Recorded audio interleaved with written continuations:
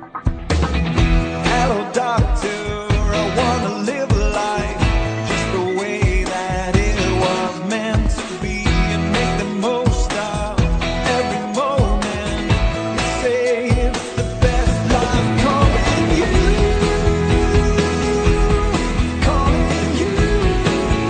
It's the best life calling you. And it's your weekly health tab with Dr. Michael Mole. Good morning and welcome again to Onderhoude. Good morning, Anton. Hope you're well. What's the day like in Cape Town? I'm up in Johannesburg and it's a beautiful day here. Actually, it rained this morning very early and it's still cloudy and still a little bit wet. I don't think we're going to have more rain for the rest of the day. I don't think so. Yeah. All right. Well, we could do with some rain up here. Huh? Yes, yes. It's hot up there. All the listeners know that I was there last weekend in Limpopo for a wedding and it was very hot, very hot. I actually left the room and went and slept in the car. Oh. Switched on the fans. Changed your shirt. Yes. Listen, some people thought I was just plain crazy. But speaking about that, mental health myths and awareness. Mental health issues are being addressed more and more often these days, but often references to those suffering from mental health issues are referred to in flippant terms like being cray-cray or a basket case. Obviously, these kinds of references aren't doing much to, bust through the stigma of mental health problems, are they? No, absolutely not, Anton. So I think it's so important to address some of these common myths that surround what's one of the most common ailments affecting South Africans. Not sure if you know this, but according to very recent statistics, 1 in 3 South Africans will have suffered from a mental disorder over the course of their lifetime. And currently, so that's over a lifetime, but currently 1 in 6 are suffering from a mental disorder. Sure. So it's you're part of the normal. You're not part of the abnormal. And when people are diagnosed with a physical health disorder like diabetes, they typically don't think twice about sort of getting treatment or telling others that they're doing so. But when people are diagnosed with a mental health disorder, like depression or anxiety, they're more likely to keep it to themselves. And that appears to be because of a whole bunch of myths around mental health and mental health treatment that continue to exist despite years of research and practice, which have shown those myths to actually be false. So it's great that you guys are talking about it this morning. But Michael, I want to ask you about the myths that you speak about. What are some of the common myths around mental health?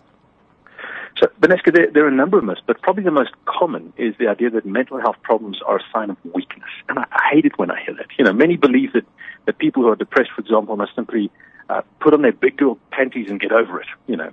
But the reality couldn't be more different. Just like all mental health conditions, a depressive disorder is a whole body illness. It involves your body, your mood, your thoughts. It affects the way you eat and sleep, the way you feel about yourself, the way you think about things. And without treatment, symptoms can last for weeks, or months or years, and have a significant impact on your life and your relationships, and not to mention the rest of your health. In fact, according to the World Health Organization, this is fascinating. The disease that robs the most adults of the most years of productive life, and you can see this on the website, is not AIDS or heart disease or cancer. It's depression. So it really is significant. Sure. So, Michael, some people believe that the term mental health is used simply as an excuse for bad behavior. So what are your thoughts? Has someone used that against you for bad behavior? That's what you are. No, you're right. I mean, it is true. Some people who experience mental illness may act in ways that are unexpected or seem a bit strange. But the point is that it's the illness. It's not the person that's behind these behaviors. Remember, just like cancer or diabetes, no one chooses to experience a mental illness. Often those who experience a change in their behavior feel embarrassed or ashamed around others. And it's also true that people with a history of mental illness they're like anyone else. They make poor choices or do something odd just like the rest of us for reasons unrelated to symptoms of their illness. So, you can't put the two together.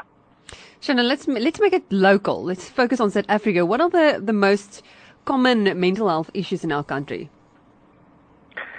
Vanessa, often when we think of mental health, and I could blame myself for this, we often think of schizophrenia or, personality disorders. They're the big ones.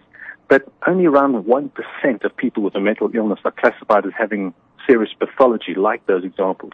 The most common conditions around South Africans, as you asked, are major depressive disorders, anxiety disorders, and alcohol abuse. Those big three. Okay, just finally, Michael, there are a few myths around antidepressants too that serve as a major barrier for those who need treatment. What truths can you share with us about these? So I think there are 2 important points that everyone needs to know about antidepressants. And first, despite them being affectionately known as happy pills. Antidepressants don't make you happy, or the medical term is euphoric. They make you normal. People with depression and anxiety disorders often have an imbalance in certain natural chemicals in their brain, and these medications really just act to get the balance right again, and in that way reduce symptoms. So it makes you more normal, not overtly happy. So that's the first thing. The second thing, antidepressants are not addictive. Again, most people believe that and think that, but like most medications, they can change the way you feel. So if you stop taking them, you might have a bit of a wobble. And some people confuse that with being addicted, but that's not the case. You won't become dependent on them. Having said that, it's a good idea not to go cold turkey when you're feeling kind of happy and chipper. It's always best to talk to your doctor about reducing medication. But again, that goes for everything. So if they're not addictive, and they certainly don't make you happy, they make you normal. But here's the thing, Anton, and you thought you'd get away with this today, but no. Medication isn't the only option available. Do you want to guess what else you can do? I know the answer, but is there a prize, Michael? Yes, you do, in capital letters. Yes, but is there a prize for the correct answer?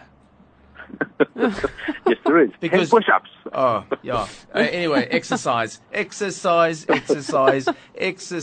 once more. Oh, and Anton, I'm not just saying it because that's our thing.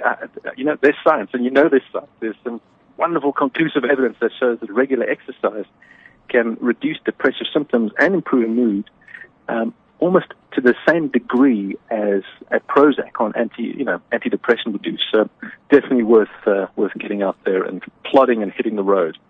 I'm not sure, Michael, because the other day I went out and I wanted to run 5K kilometers, and I couldn't do the 5 kilometers, and then I felt very depressed about it. So I'm just thinking that maybe that's like a negative angle. So just set your sights a little lower. Aim for 2 kilometers. You feel so good that you did that. The next time you go, you do 3, you 4. Oh, you just have an answer for everything, don't you? Okay, awesome. Michael, thank you. And well, you call me on a Friday. people can go and download your app as well, correct? Absolutely. You follow me on Twitter at Dr. Michael Mole. We're around, man. We're online. Awesome. Lovely chatting to you guys. Have a great weekend. Great. You too. I've got awesome music coming up with Stephen Curtis Chapman. Something crazy. And then Aisha Woods with Happy. Okay, Michael. Enjoy your weekend. Bye. Cheers, Bye. Bye.